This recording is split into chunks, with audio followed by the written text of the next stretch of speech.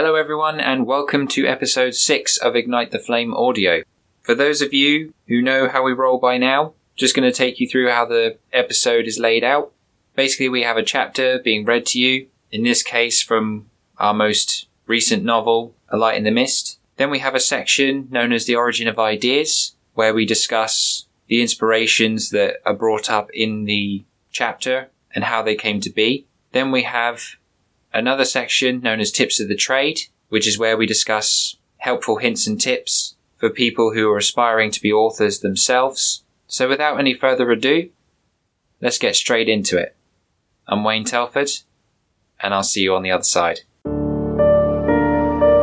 Welcome to Ignite the Flame audio, where our hope is to bring people together one word at a time. Follow me, Wayne Telford, into the depths of your imagination. A Light in the Mist. Chapter 6. A Day to Remember.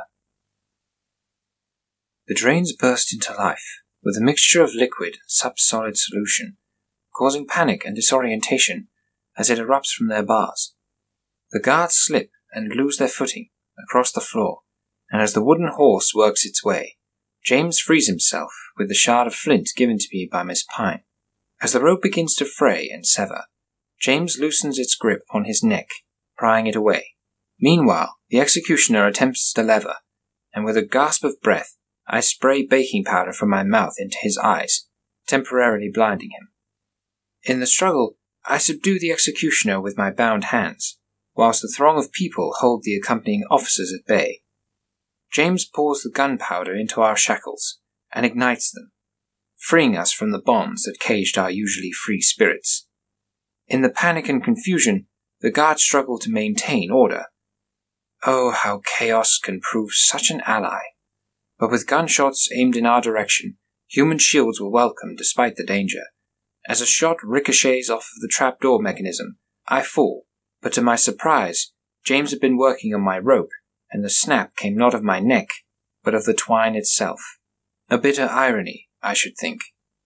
As more and more solution pours from the drains, it becomes apparent that someone was on the inside. Guards rush to investigate, and are thwarted by barricades of clumped human bodies, all trying to wiggle and squirm their way out of this daring situation. As I free my neck and unsheath my head, the glimpse of sunlight is at first overbearing, but soon realization strikes, and I use the rope to entangle several guards, now setting on our position. James delivers the final blow, using the last of the powder to set the monstrous contraption ablaze with fire. It being covered in straw from the boots of the dead helped a great deal, and soon even the authorities are forced to retreat from its untamed rage. We leap into action and blend in with the crowd, each one a different group of fleeing people. Several guards pursue us, so much so that the drain cover is more than occupied. My plan had come to a halt. Why now? However, I had to improvise, otherwise we would indefinitely be in for worse. With the taste of baking soda in my mouth, it seemed all was bitter, but we venture on regardless and look frantically for an alternate escape route. As we find a wall and climb a conveniently placed ladder, we ascend between its constraints and jump without pausing for thought, diving into a nearby river system deep enough to sail, and as we take on fire from overhead, the foam from the sewers covers our retreat, and the order to cease fire is issued.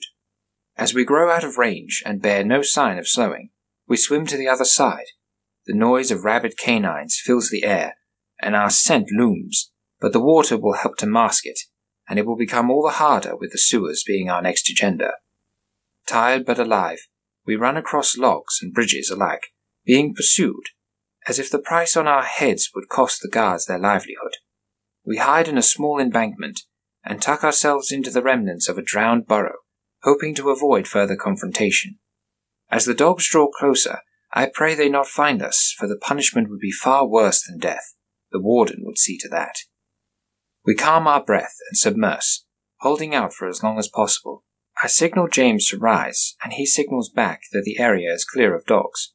The danger had passed, but I knew all too well of the law's persistence, and being of the law myself, I knew that this was far from over. We run on to the riverbed, and each bridge we submerge, hoping for the public's negligence. as my mind conceives the distance over time needed in submerse, or else we'd be spotted and attention would be drawn. I never thought I would welcome the ignorance of the public, but for now, I craved it. As we move further down river, the reeds thicken, and each one masks our scent with its own, despite entangling us in its coils, like a serpent long since lying in wait. Then a voice calls to us. Psst, psst, psst. Over here! As if a signal. But to who? Us or the police? We follow to the source through the broken reeds and rapid current, edging ever closer to a whisper of hope. Had we escaped? Or was it a trap so sincere we dare not question its motive? James' looks of approval settles me contently. Jekyll, this is the fellow you told me of? But I didn't know he had escaped as well. All part of the agreement, James. You see, this man has secured our exit in return for a very personal gift. A second chance. Yes. I aided in the sabotage of the ropes, and the attention drawn to the cook in order for the guards to pursue. I also went about placing the ladder on the wall, which I had borrowed from a contact of mine on the exterior. And how did you escape? Whilst the guards were preoccupied with yourselves, I saw fit to indulge in your plan, Jekyll, and escape through the hatch in the main courtyard. Do not fear. I was not followed. All are probably back into order by now. With such faith in the constabulary. Glad to know my plan worked for you then. Sarcastically, I remarked. Well, I saw an opportunity. Besides, if I had stayed in that courtyard, I would have been discovered and shot on sight. Do you hear me? Not so loud. The guards may hear you if you are not cautious. I assure, with my heart beating like the drums of that infernal prison, and anxiety taking a whole new hold. Come, we must leave while our tracks are cold toward the law, lest they find and engage us once more. You're right. Follow me. I know a shortened path, and have arranged a little transportation, via my contacts. That may aid your escape, gentlemen. As if holding all the answers to our problems, and seeming like an unpunished veteran who had attempted escape many times before, but had failed in each due to a lack of inspiration involved. Why are you so keen to help us? This cannot be because of a checkers game. What did you bet, for Christ's sake? Your soul? No. As a matter of fact, your friend holds that answer. Looking at me, as if holding a deep and revealing secret, which I would soon uncover. Well, Jekyll, what is it of which he speaks? Well, James, I said if he aided us, I would ensure his safety, and reunite him with his family once more. But you do not know his family personally, Jekyll. Bit of a vague gesture, I must say. You have much to learn, my friend. Much to learn. I imply, as if communicating behind James' back and plotting in his absence, withholding important information. But what? I believe I could shed some light. All will be revealed once we reach the sewers. You have my word, as an honourable criminal. That had about as much trust to it as a rabbit being tended to by wolves. But we had not been betrayed thus far, and perhaps we could help him in his reuniting with his family. After all, he had gone to such lengths to ensure our escape. It's the least we could do to repay his kindness. Such is life, even when all seems to betray and corrupt around you. Comradeship always shows, and family remains no matter the distance you are apart. You are still a part of them. As we reach the sewer systems, the pursuit becomes more intensified, with officers of all kinds whistling and chasing us, some on horseback across the fields of heather and chalk. With each bound of our legs, my speed ever increasing, we follow our spirit home, fleeing in all manner of directions, attempting to throw off the scent, spacing and regrouping, trying to confuse our trackers into submission, and after every mound of earth and plants, I think of what life may be like back home. Had we not fallen into this prison facility, we were far from home, on the outskirts of London, but homeward bound all the same, and as we draw near to victory, the sewers beckon, their entrance overgrown and entangled in reeds and wandering ivy. As we struggle to pry from the pipe walls, the sound of footsteps approaches, and our friend withdraws a revolver. Had he been an enemy from within? Had we been betrayed once more? No. He turns and nods me into recognition, and in acknowledgement I urge James to continue. Soon police are upon us, and as we hear the sound of gunshot, we realize our ally has been hit. Only a flesh wound, but still, You've been hit in the lumbar region of your spine. Come, we must forge on. Dig deep. No, it's okay. It's better this way. Thank you, Jackal. James, for fulfilling your part of the arrangement. Now, I will be reunited with my family, and never to be imprisoned again. Thank you. Each of you. I pray safety on you both. Now go. I will hold them at bay, as long as I am able. Just remember, no matter what mistakes people make, they can't change if they have it in their heart. Go on now, before I die in vain. And with his last words, we removed the last of the cover from the entrance, and are home free.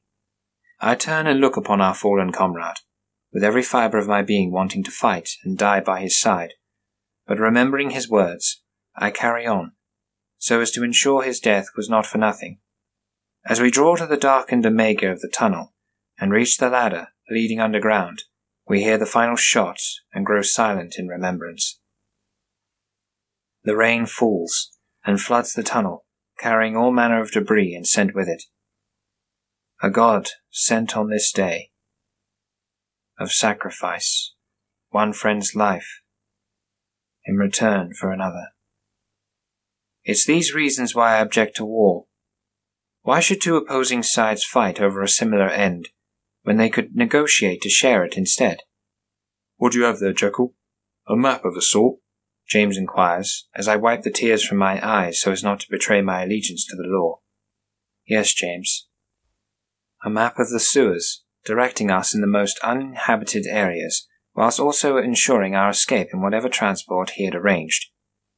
See that? He. I do not even know his name of birth. His name was Gerald, Jekyll. He signed it at the bottom, and he was one of the bravest men I'd ever met. Despite being blamed for his family's death, he pronounced his innocence, and after that bout of courage, he will die to me innocent and a soldier. Yes, he will be remembered for his sacrifice and our victory. He will have a plaque commemorating his valour. You will see. But he is with us in spirit, and Bloodsnitch still has to be found. So, James, I am counting on you. Which way, old friend? This way, Jekyll, and keep your wits about you, or else you may fall into deep trouble. And we smell vulgar enough as it is. Well, yes, but it helps mask our odour from those hellacious dogs, not to mention the police officers. As we move further and further into darkness, it becomes clear the need for a light source is growing. However, perhaps my talents could be of use. If I tell you what I can envisage, James, you lead me in the right direction. Okay? What are you, Jekyll? Some kind of mole hoping to sense his way out? No, my friend. A mole who can see his way out. We forge onward as the shards of gold glisten brighter at each correct turn. I call out to James, naming objects and signposts to act as landmarks, in order to obtain Flint's assurance. My vision grows clearer with each turn, and soon I am leading James to our destination. You both on peaceful terms now then, Jekyll? I thought you were going to fight its influence. If you mean my brain, then yes. I have surrendered, and no, I have stopped fighting, as it helps me to achieve far more than ever before. And better yet, I feel like I can do anything as a result of it. Feeling proud of myself, I collide with a pipe. I suppose that will teach me for being big-headed and overconfident in my abilities. As we persist through the muck and turmoil of the town's waste, shunning rats and all manner of disease-ridden creatures out of the way so as not to catch a plague, only to spread once we reach the surface. It was a good thing my legs were healed when they did, or else I would be on the other side by now. And with that knowledge we forge on, knowing that life for us had begun anew, and started as soon as Bloodsnitch was brought to justice. We navigate through the contorted bars as a spider's lair entangled with the strongest of silk. We finally focused on our desired pipe exit. Brewery pipe for council engineers and trained personnel only. Here we are, James. Now we will have to be silent, and as shadows on the wall, or we will have to stage all of this a second time. I don't know about you, but I am quite satisfied with the single occurrence. As am I, Jekyll. But which brewery does this lead to? The Crown, or perhaps the Jolly Wench? Well, I will bet you'll know once we open this hatch, my friend. Shh, shh. Look, we appear to have company. As we open the hatch and peer out into the lavatory quarters, we overhear the conversation of McLean in the next room. Well, if you happen to see them, let us know. We'll be much obliged, and there's a reward included for the person who does find them. As the police leave, we exit, I monitoring the door, whilst James gathers himself from the pipe. What will we do now, Jekyll? The whole city is looking for us. How will we hope to evade all of them? Maybe not all of them, my dear boy. Come, we must take to the back alleys. I think I know of someone who can help, or at least he helped me once before. As we head for McCain's dwelling, the sound of town criers plagued the streets as though expecting the end, and provided the perfect covering for our less than subtle approaches. Lord knows how we escaped from prison, but why question when everything bodes well? I tap the door, looking frantically around for any signs of life that may pose a threat. After all, we were fugitives, and wanted dead, so anyone could be our undoing. As the door creaks open, McCain ushers us inside. Come, gentlemen, come inside before you grow ill. The door closes, and we are wrapped in towels from his dryer, keeping not only our bodies but our spirits warm and dry. You gentlemen appear to have been through the wars. I cannot believe McLean fell for such nonsense. But you know people, always thinking with their rear ends rather than the right end. Let me fetch you some fresh clothing. It may not fit, but it will have to do until you return home, at least. As McCain gathers the clothing, we catch up on some well-deserved rest, laughing the pain to memory. Here you are, gentlemen. Try these on for size, and do not despair. If they do not fit, they can be tailored. Thank you, McCain. I do not know what we would do without your hospitality. We had half expected you to turn you in. No, Jekyll. Who do you take me for? A Benedict Arnold?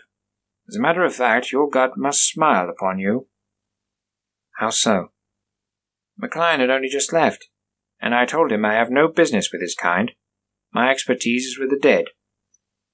Anyway, there is plenty of refreshment upstairs if you would not mind cleaning up. One should take pride in their appearance. And in addition, you would be intrigued as to how one differs in look, especially when your likeness is on every street corner for miles. An advantage indeed. And I would like to lose this facial hair and regain my youthful appearance. As will I, James states, caressing his impressive mustache and sideburn combination. Thank you for your kindness again, McCain. It is most hard to find loyalty in these days. Loyalty? Just looking after your health, Jekyll. James? Doing my duty. Yes, I assure you. There is a personal satisfaction seeing you both well again. I clean myself, anointing with all kind of scents and lotions, carving the ruggedness from my face, and replenishing my features with masterful detail. James doing similar, in an opposing room, the door secured for privacy. He maintains his moustache, whilst I undertake a cleaner, shaven approach, tidying my sideburns and hair alike. My odour now one of leather and fine perfumes, teeth cleaned and health regulated.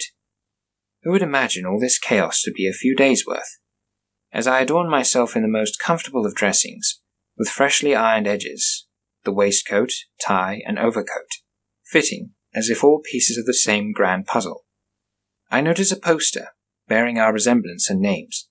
We would have to move unnoticed throughout London, but to do that, well, we would have to be invisible. I had talents, but becoming unseen to the naked eye, even I had my limits. And James cannot even disappear in the dark, the poor fellow.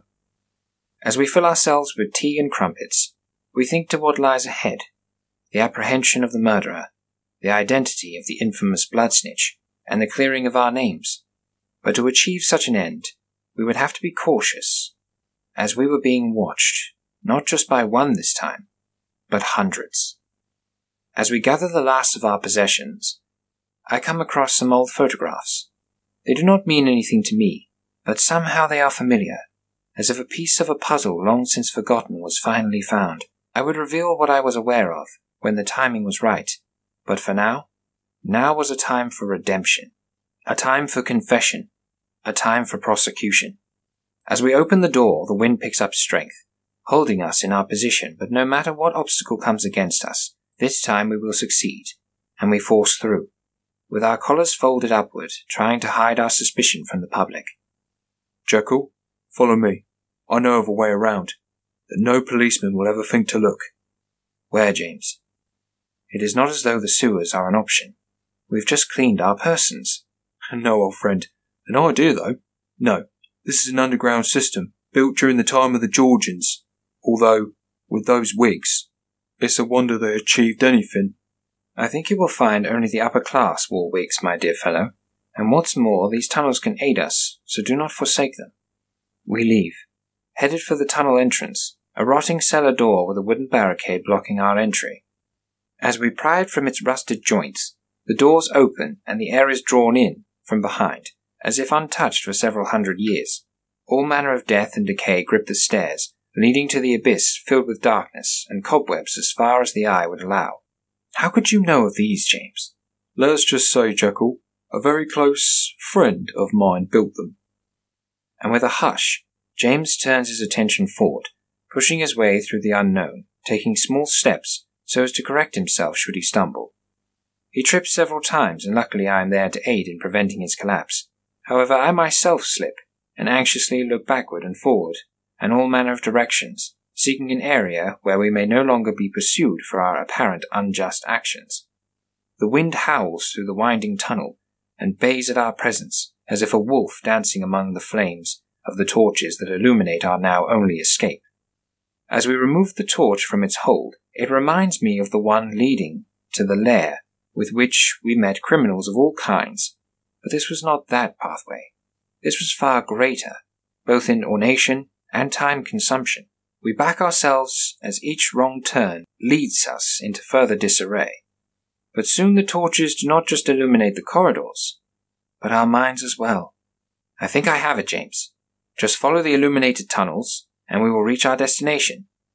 By the way, where does this system end? Well, that's just it, Jekyll. It does not end. There are entrances and exits all across London, and each one is as easy as the other to unlock and navigate. Well, if it is so easy, then explain how we keep appearing to be lost.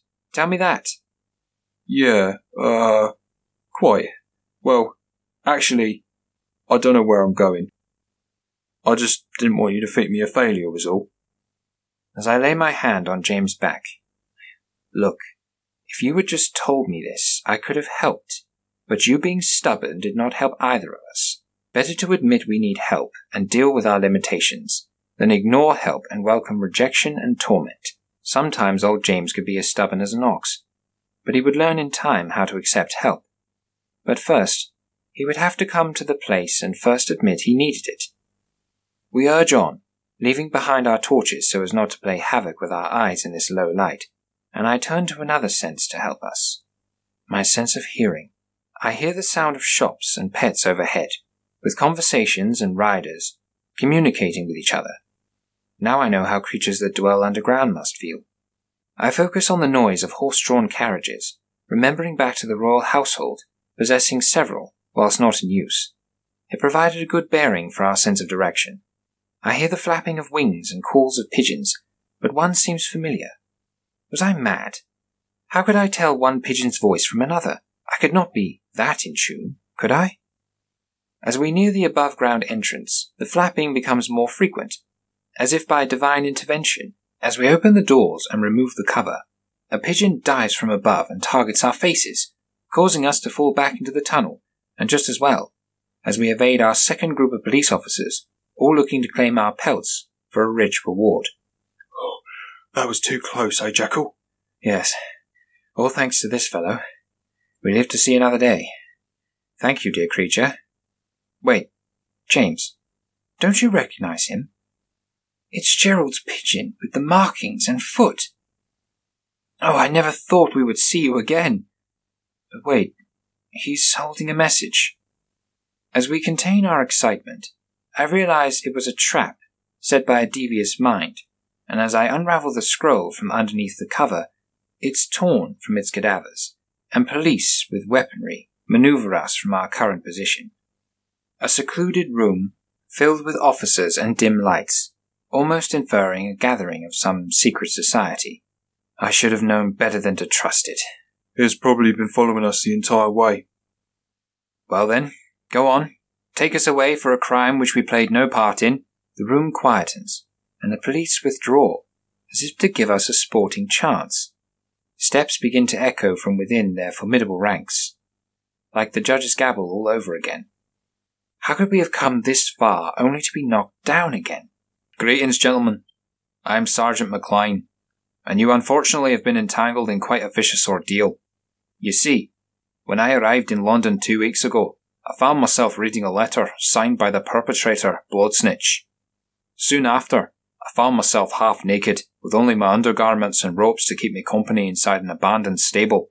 It was not pleasing to the eye, or the nose, to say the least. But don't worry, certain attributes helped to define my character, and this helped Officers Doltz and Schumann work it out. The assailant was hung earlier this morning.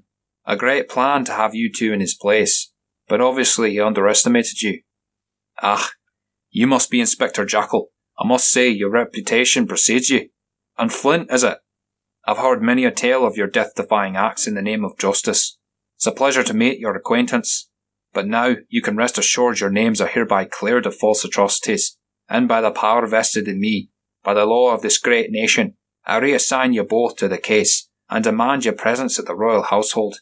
Follow me, and we will show you how the real McLean deals with a case this devious. I knew something was not right with McLean, but I could not help but wonder whether this was all a farce in order to belay admitting he was wrong.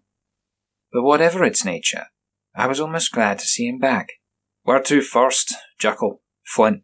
Asks McLean, as though we hold all of the playing cards once more and prepare for hours of scheming to be told, the consequences to be carried forth. The town hall, please, McLean. Sorry, Sergeant. And we must be fast. I can feel Bloodsnitch within our grasp this time. As I clench my fists and ponder over victory, finally bringing redemption rather than humiliation to my family name. To be a success rather than a failure. To be as I was supposed to be. Inspector Isaac Jackal. Town Hall. Our next stop, Jackal. But why do you wish to go there?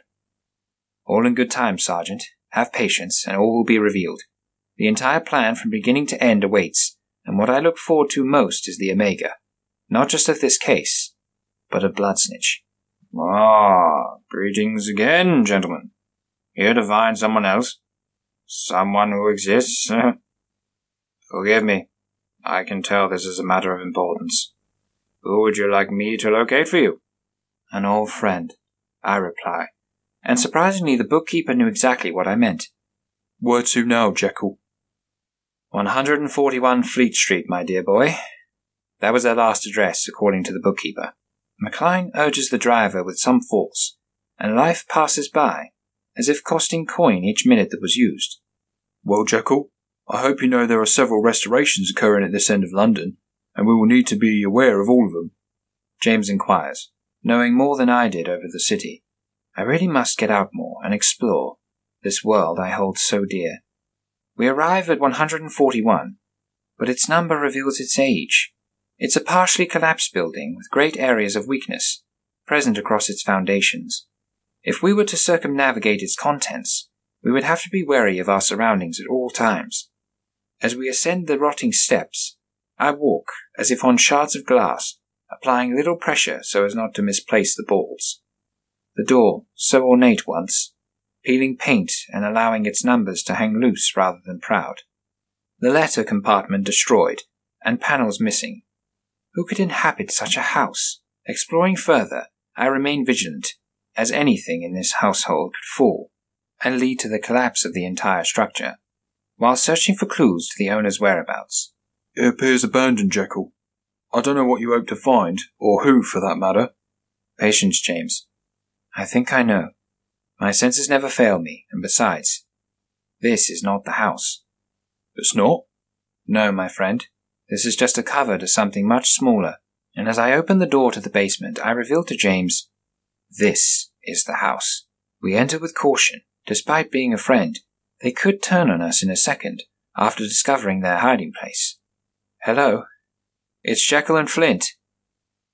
We need your help one last time to lay all of this to rest once and for all." With a smile they agree, and at last my final chess piece was in motion. My enemy's undoing could begin. "McLean, I would like you to escort everyone to the royal household that played a part in this ordeal, and then let them make themselves comfortable. We will join you and escort them home, eliminating them one by one from this case, one at a time, to ensure no mistakes are made. Better yet, we will escort them to Scotland Yard to await interrogation and find the guilty amongst them." "Very well, Jekyll.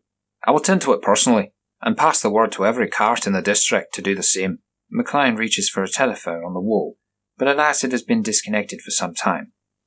"This may take some time, Jekyll. Whilst I search for a telephone, you get back in my cart and await further instruction." "As you wish." We proceed and follow instructions. Highly unlike me, but I was a changed man after all this. Myself, James, and our friend enter the vehicle and prepare ourselves for a long evening indeed. "Well now, that's that out of the way. Where is our next destination, Jekyll?" As McLean opens the front door, seating himself abruptly, as if pursued by someone. "Mr. and Mrs. Ilias Furs and Wares Incorporated, Sergeant, and we had better be quiet in our approach to each destination.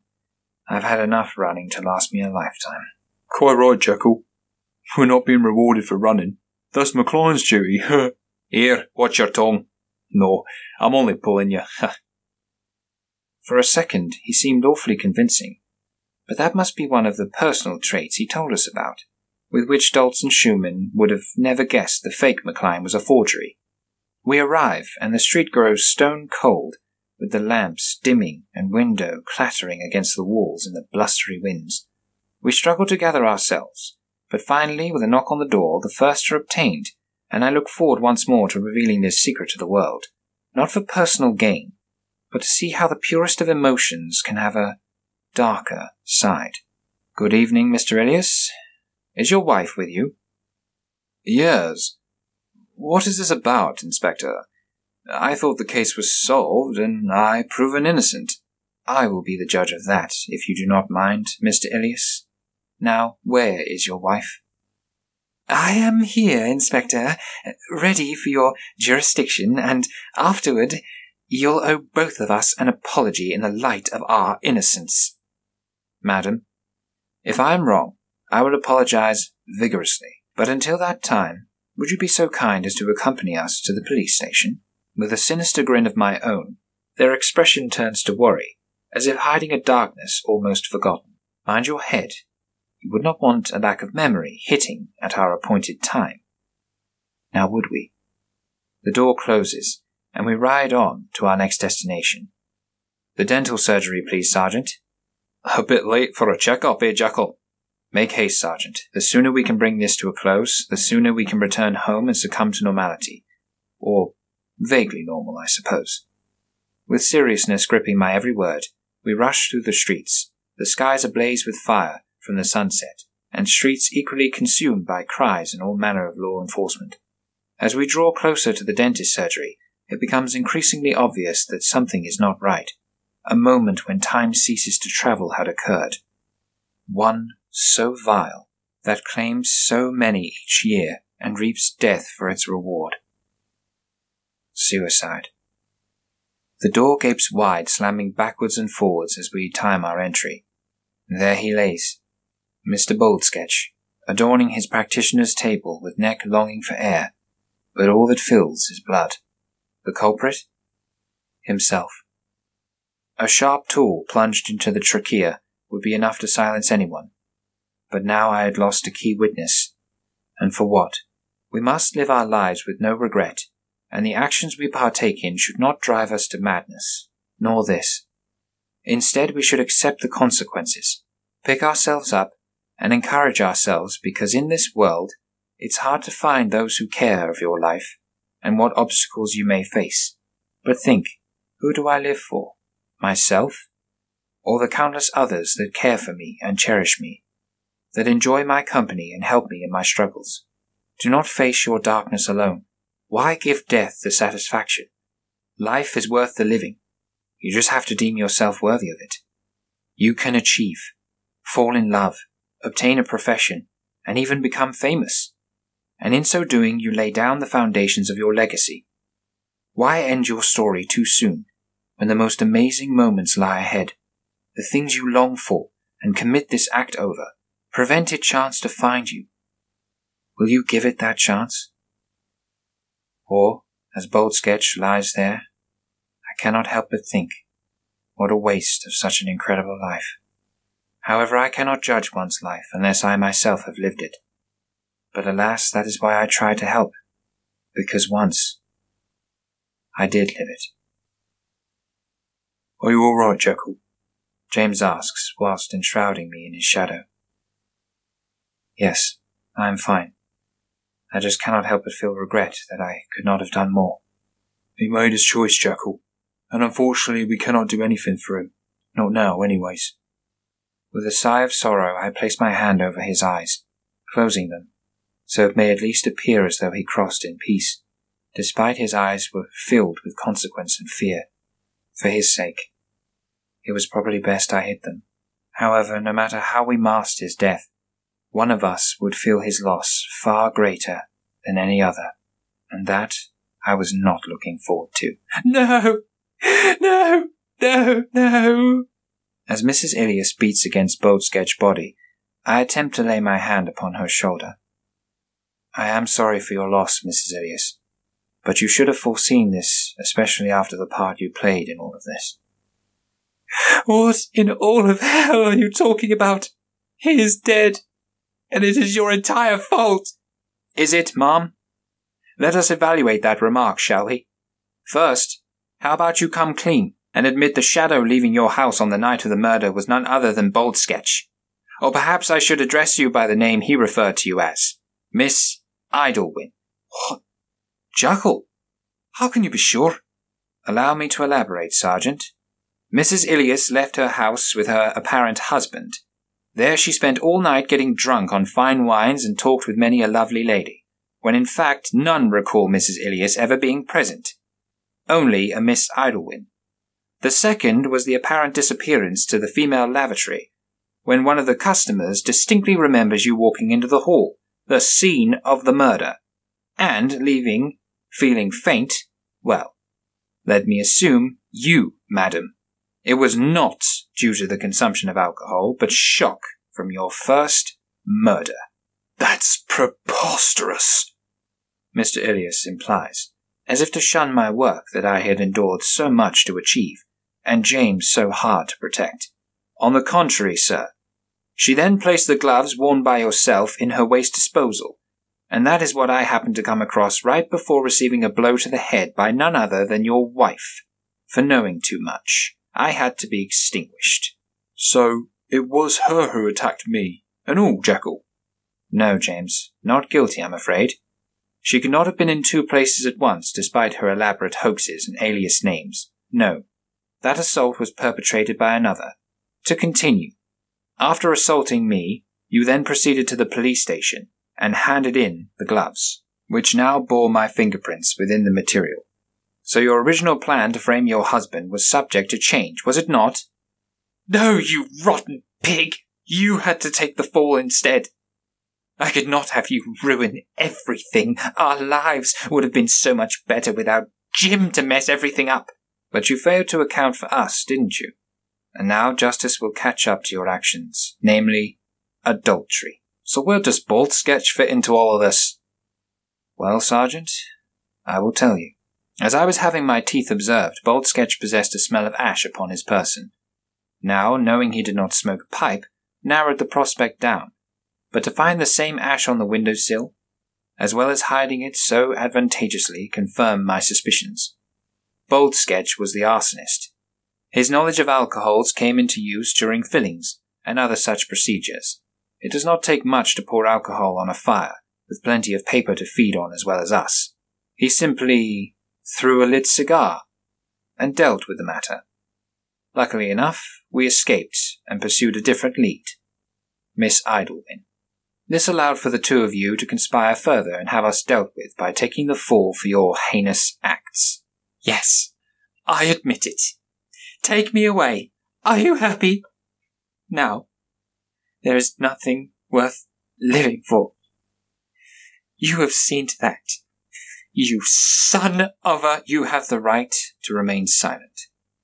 And seeing as you have nothing to live for, it will make your next actions all the more easier then, will it not? Take her away, officers, and we must forge on, as the true vindicator of this sadistic case has yet to be apprehended. I do not understand, my love. Why? Love. What do you mean, love? You never loved me. You only loved my money. And what marriage is that? Bold sketch. I mean, Jack and I were going to go far away and begin a new life. With you out of the way, we could start fresh with a family, and that so-called love you call it would be returned to me as soon as you hung. How is that for love? Well, ironically, you will be the one in your husband's place. What you sow, you will undoubtedly reap. As I lay my hand on Mr. Ilia's shoulder, he turns to me with a look of thanksgiving and grief combined. And as he withdraws from my touch, all I can do is pray comfort in his hour of need. Sorry to rush, Jekyll, but we are needed elsewhere. Although, with the role you're on, I'm beginning to think you solved this alone, huh? Nonsense, my friend. I would be lost without you, you know that. Besides, if it were not for you, I would not have found the evidence in which to support my claims. Sergeant, on to the bank, with haste. Bloodsnitch awaits, and I would hate to be late for his prosecution. Whose prosecution, Jekyll? Not who, James. What's prosecution? The prosecution of Bloodsnitch will require many. And with an obsessive amount of force, McLean coaxes the horses into full stride toward the bank.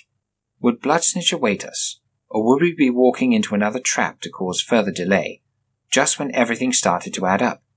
Only time would tell. Well, here we are, Jekyll. Would you prefer this exit point, or a more secluded one? Here will be just fine. The smell of burning wheel coverings leads as a motor vehicle jettisons itself from behind the bank. Do you wish us to pursue, Jekyll? Drop us here, Sergeant, and then by all means pursue that vehicle. As we leap from our seats of comfort to the brace of the cold pavement, McLean gallops off in chase of the mystery vehicle. Meanwhile, I was thinking of the wooden horse of Troy again, and perhaps it was to be a diversion. We ascend the stairs, now acting as a waterfall, with the heavy downpour that bombarded the street. It hid our already loud entrance, so I do not complain. It presents itself as sheets of water moving swiftly, as if a torrent of silk, edging its way through the street, devouring every drain in its path. The sky is grey and powerful as a mountain, shifting in shape to reveal somewhat vague images that wreak havoc with my imagination. Faces appearing, animals of all sorts, and that symbol at Biggins. As I shake my head, I realize one could catch pneumonia in this persistent wet, so we make for cover and try to keep dry. Well, what should we do, Jekyll? Wait for the sergeant to return, or attempt it ourselves? I think we should wait for assistance, James, after all. We do not want to be blamed for another fire, now do we? In this weather, you'd be lucky to strike a match. Ah, yes. But the bank does not possess an open roof, now does it? Ah, Jekyll. Always one step ahead. But James was right. The fire would be quenched, as the previous had given rise to renovations of the ceiling compartments. So despite the workers' best efforts, the rains would persist and prevent any fire. Can you hear that, James? A ticking of a clock or watch? No, Jekyll. But if you can hear it, then let us find its source, shall we? Yes. In this case you are right, James. It could provide further answers to our investigation, and perhaps my suspicions as well. We proceed, following its haunted charm through the columns to the door, and as we near, James reveals, Now I hear it, Jekyll. It sounds big, whatever it is. Couldn't be the bank's clock tower, could it? I do not think so, James. I believe it's something far more sinister in nature. An explosive device. Jekyll, let me. I'm well versed in explosive disarmament, and if I fail you... You'll be the one to finish this case. James, don't talk of such things. We will handle this together and render it futile in time for McLean's return, I assure you. I push the door, and hear the strain of a copper filament against its opening, as if to explode upon entry. James, there are probably several of these devices scattered around the bank, and must be deactivated in turn. Carefully. I hear you, Jekyll. I was just beginning to enjoy my hands. Didn't want to lose them. Quite. Well, a deep breath, and pass me a pair of cutting tools, or singeing irons, please, my friend. Here you are, Jekyll. These are the longest I own. Well, I guess we have lived full lives, but we cannot end it here. There is so much to do. Carefully. Carefully.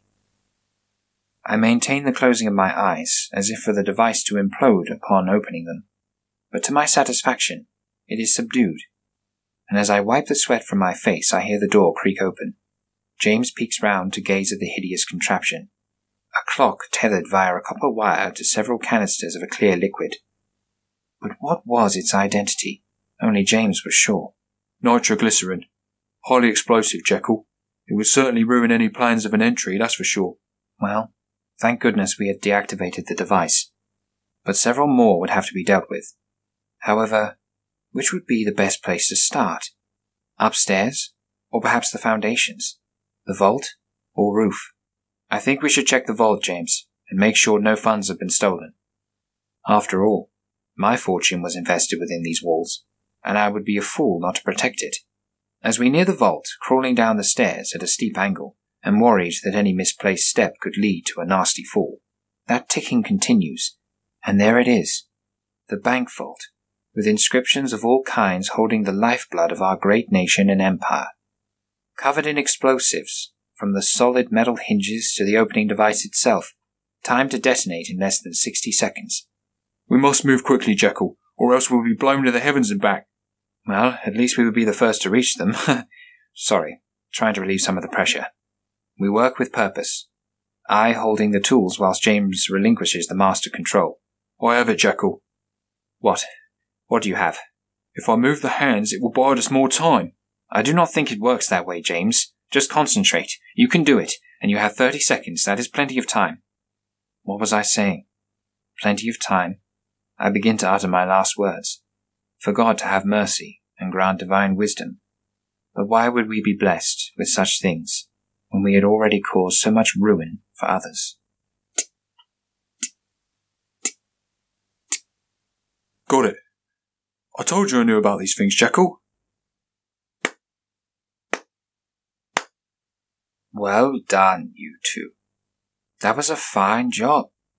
But alas, you did not prolong the inevitable. I did. Why would I need to destroy the vault when I am already aware of the combination? Oh, how you have fallen straight into my trap. And it's not the first time. I mean, did you have a fulfilling taste for justice? After I show you kindness and consideration, an easy way out, you have to meddle and escape. But all in vain, my friends, for you have overlooked one very important piece of the puzzle. And what might that be? Oswald Finch. As he creeps out from the darkness, the light reflecting off of his metallic revolver, with ornate design and inscribed nozzle. Well done, Jekyll. You figured it out. But I'm afraid you're a little too late.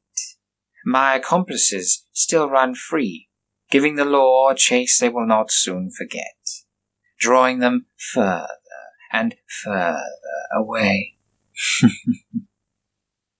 But I cannot help but wonder, how did you figure it out? I mean, I thought for certain I'd hidden my identity very well. Not well enough, Finch. And what of the fake McLean? You will soon share his fate. Ha! You think a mere rope can stop blood snitch? You could not be more mistaken. You with your high-class upbringing, eh? And you, the unappreciated second in command. How that is for gratitude. Don't you wish you had more? I suppose not. You both came from elegance, but me, no. I had to live in the dirt, scraping a living on the backs of my masters and lords, stealing what I could to survive to the next morning. Do you have any idea what that is like? To try and raise a family in the rubbish your kind leaves behind. A rotten apple does not fall far from the tree. What do you mean by that, Jackal? You know exactly what I mean. The one who set us up from the beginning and almost led us to our deaths. Your son. I wondered why he never uttered his name, and yet the fake McCline knew all too well. Is that not right, Walter Potter? You can come out. I know you are here, listening to our conversation like a shadow. Well, go on. Present yourself. Do you think me challenged? As if I would bring my own flesh and blood here to die in my place. No. Those two have been dealt with already. A tragic accident. But you are right, of course, Jackal. Always right, yes. I fell in love with Moira Potter when we were but children. We had always dreamed of having a family, but could never afford to be together properly, marriage and what not. So I sought an education while she raised our child, and in secret. If the church that is so holy were to find out, she would be burned, and that is merciful. So she kept her name, and I became a bank clerk, where I could exchange certain amounts of money from others that wouldn't miss it. Your kind of people. Soon after, I found my son making the same mistake I did, and falling in love at such a young age. So, to make use of a mistake, I offered him a partnership. You offered your illegitimate son a partnership in Bloodsnitch, the group of terror that has its minions all over London. In every sense of the word, an infestation of crime and deceit. Again, so clever. It's a shame. I could have used you. And James. And if you like, I could offer, save your breath. I feel guilty for my actions, bringing judgment upon people, a cruel existence, but do not think for 1 second that I would shift my loyalty and die for the opposition. My allegiance lies with the law, and if it is to be, then I will die for what I believe to be right. A fine speech, but it falls upon a heart of stone. You try so hard to be appreciated, acknowledged and remembered, but all you are is another body, bearing a symbol. So in a sense, Jackal, we are not that different. Oh, we are. More than you know. I guess you're right. I mean, you carry a revolver, but would you have the nerve to kill? No, I think you wouldn't, and that is why we are different. For the record books, I think Flint is the only one here that would, with a breath and lowering of head. James knew deep down that he too could not bring himself to kill. No? Oh, too bad. Well, I guess we'll have to urge you to fight back then, won't we? What do you say, Jackal? Will you draw your weapon and face me like a man, or recline and sheath like a coward? A real man walks from a fight, for he has nothing to prove. I agree with James. Killing us will only lengthen your sentence, Finch. My dear boy, how hard it is to make evidence lie. All I have to do is arrange your bodies into a position that appears as though you killed each other, and that stupid sergeant wouldn't know any different, just like when I summoned him here.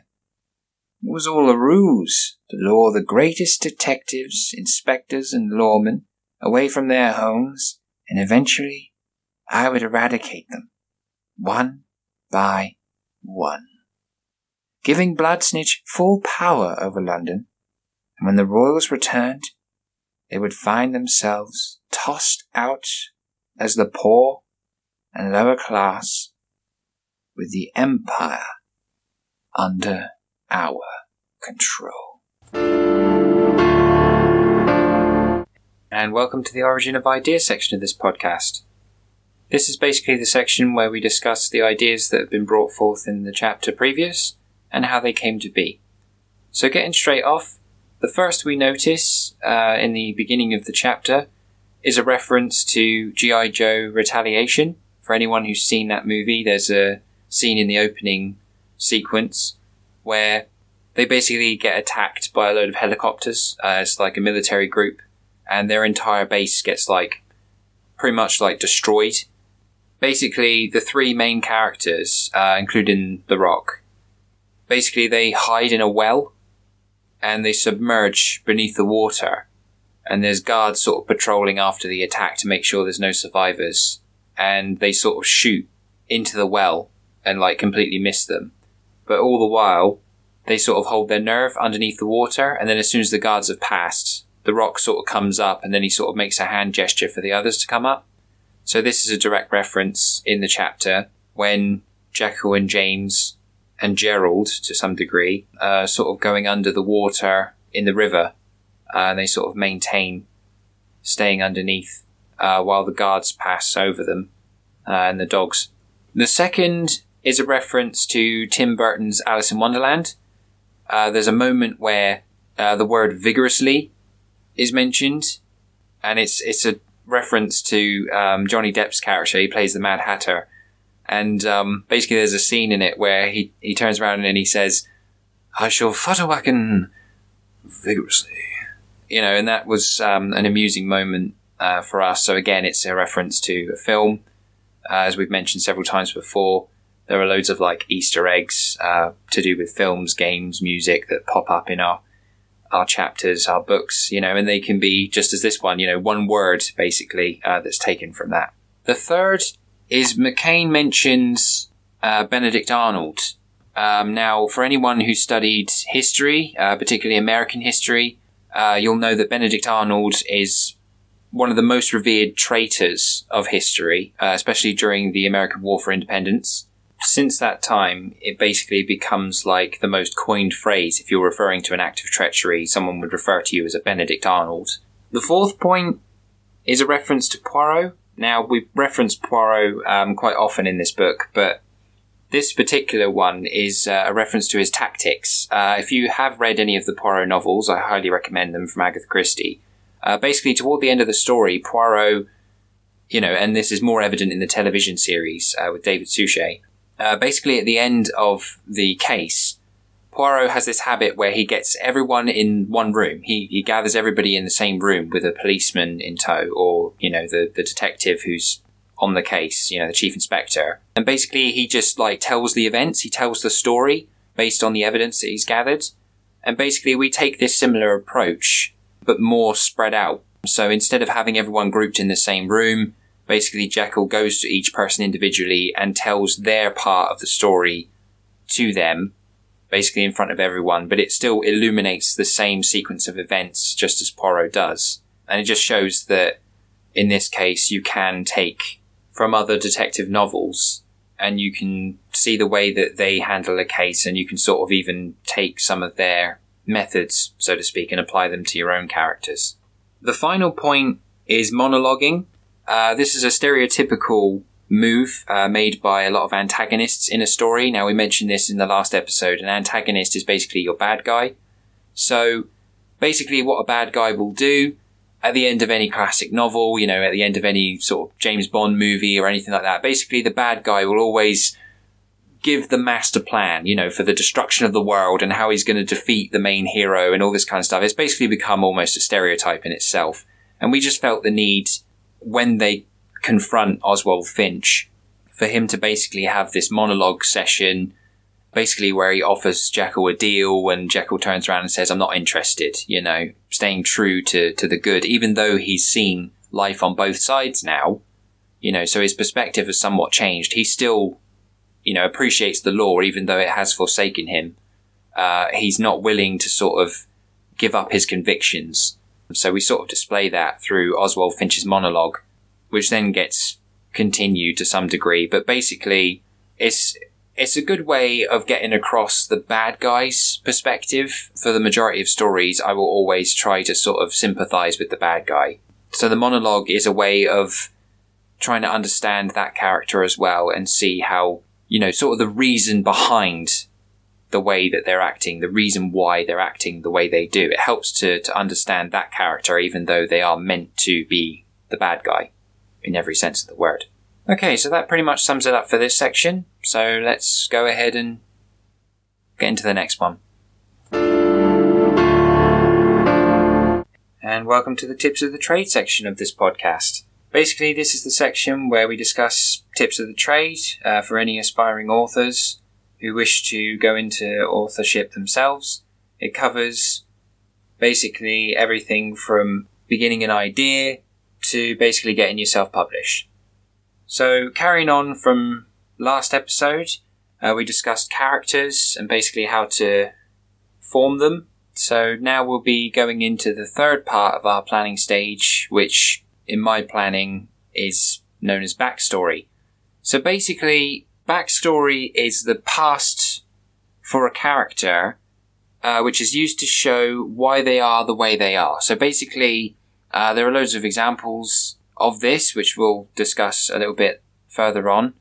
But basically, a backstory is used to clarify how a character or how your character perceives the world around them, how they relate to other people, how they react to other people.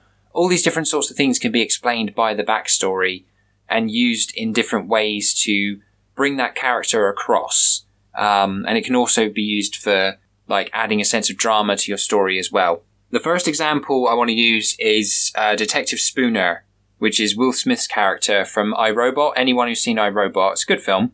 Basically, he has a backstory where he's involved in an accident, and basically it involves a truck colliding with his car, and then his car bumps into another car, and basically he finds himself and the person in the other car, which in this case happens to be a father and his little girl, in a river or underwater at least. And basically a robot's passing by and chooses to save him because it calculates that his chances of survival are a lot higher than the little girl's. But basically Will Smith watches that little girl imprisoned in the car underwater and the car sinks. So he's forever traumatized by that moment, and it causes him to have a resentment toward robots and be untrusting toward robots throughout the story. And we're sort of given inclinations toward those events. And then toward the end of the story, we actually get his full backstory so that you can understand why he has this hatred for robots. And it's just a fantastic example of how you can use backstory to evaluate how a character responds to their surroundings and how their perspective of the world is changed. Another example, this comes from a game, is the character of Joel in The Last of Us. Anyone who's played The Last of Us, I can't recommend it enough. It is my favourite game of all time. It is a survival horror game. But even for people that aren't into the horror genre, it's a fantastic game. The storyline is so compelling. Basically, the first level, you're really put into this situation where you can't help but feel for the character of Joel. Now, I'm not going to ruin it, because for anyone who hasn't played it, I would advise you to go and play it, even if you're not a gamer. But basically, for those of you who aren't gamers, it's an experience where you definitely understand why Joel is the way he is, throughout the storyline. He's very sort of enclosed. He doesn't like to reach out to people. He's not very open with his feelings. He's quite a reserved character. And the first level of the game definitely gives you the reason why for his backstory. So this is a way that, games can be used to portray backstory. And then we come to television series. Now, I watch Frankie Drake Mysteries, which is basically created by the same guys that did Murdoch Mysteries. And basically the character, Frankie Drake, she was a spy for Canada during the Second World War. And she had an experience where basically she, was going to shoot someone, but she couldn't bring herself to do it. And then every time during that television series that she finds herself in that same situation, she's hesitant to pull the trigger.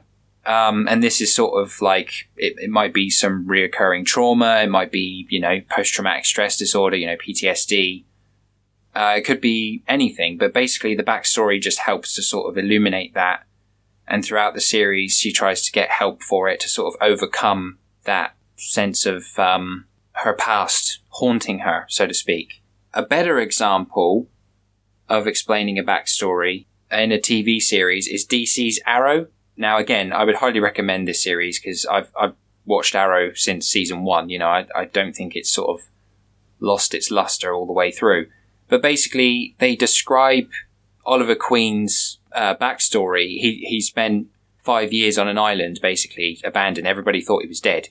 But he basically spends his time doing all sorts of weird and wonderful things, you know, from being in the Russian mafia to being involved in covert operations, you know, to being trained with magic and all this different kind of stuff. And it just, like, throughout the different seasons, it sort of takes you through past memories, but in flashbacks. And it shows you, like, bits of his backstory, but they're pivotal enough that they explain his episode and how he reacts to his characters, how he reacts to the people around him, why he sees the world the way he does for that particular season, because of what he's gone through.